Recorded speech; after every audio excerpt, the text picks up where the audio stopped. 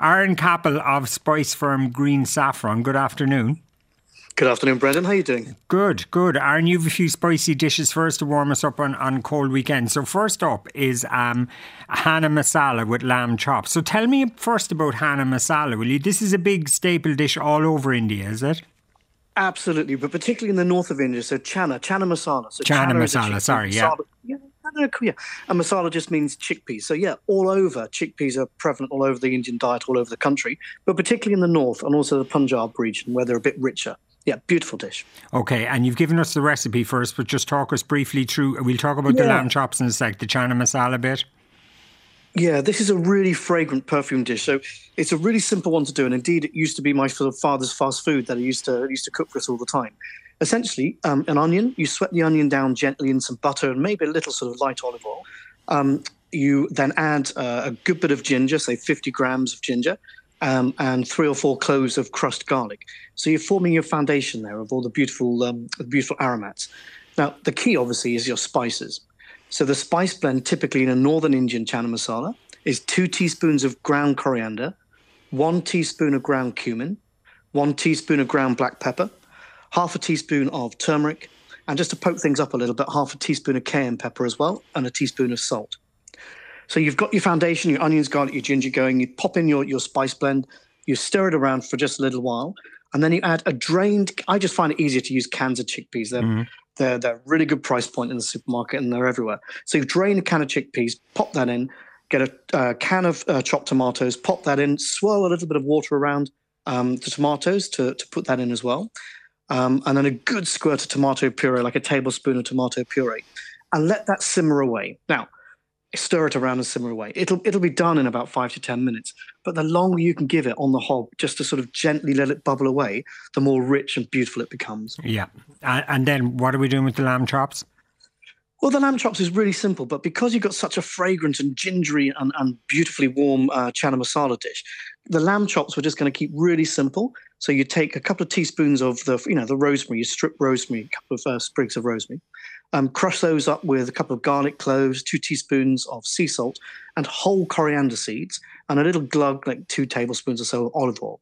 So that's like a little marinade. So your rosemary, your garlic, your sea salt, your coriander seeds, crush those all up and just pop the lamb chops. Now, I would say shoulder chops are my absolute favorite because there's the least amount of bones, there's the most amount of meat, and Irish shoulder chops are just superb. They're rich and so much meat to them as well. So shoulder chops, marinate those for 30 minutes before you pop them into an oven at 180, for anywhere from 15 to 20 minutes or so. Okay, so that's all very doable. Now, a great crowd pleaser now, Bombay potatoes with peanut and sesame sauce you have it with. Did you know what? This is, again, it's a beautiful little snack. It can go on the side of anything. But so we do, Green Saffron, we do a Bombay potato mix. So essentially, you can say it's a mixture between nigella seeds, so kalonji seeds, and cumin, and garlic, and turmeric, and curry leaves. So it's a really simple spice blend.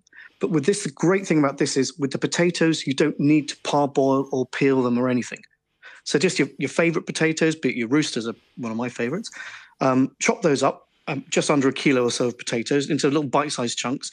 Get your spice blend, the Bombay potato spice mix, or indeed a combination of the spices I've just mentioned.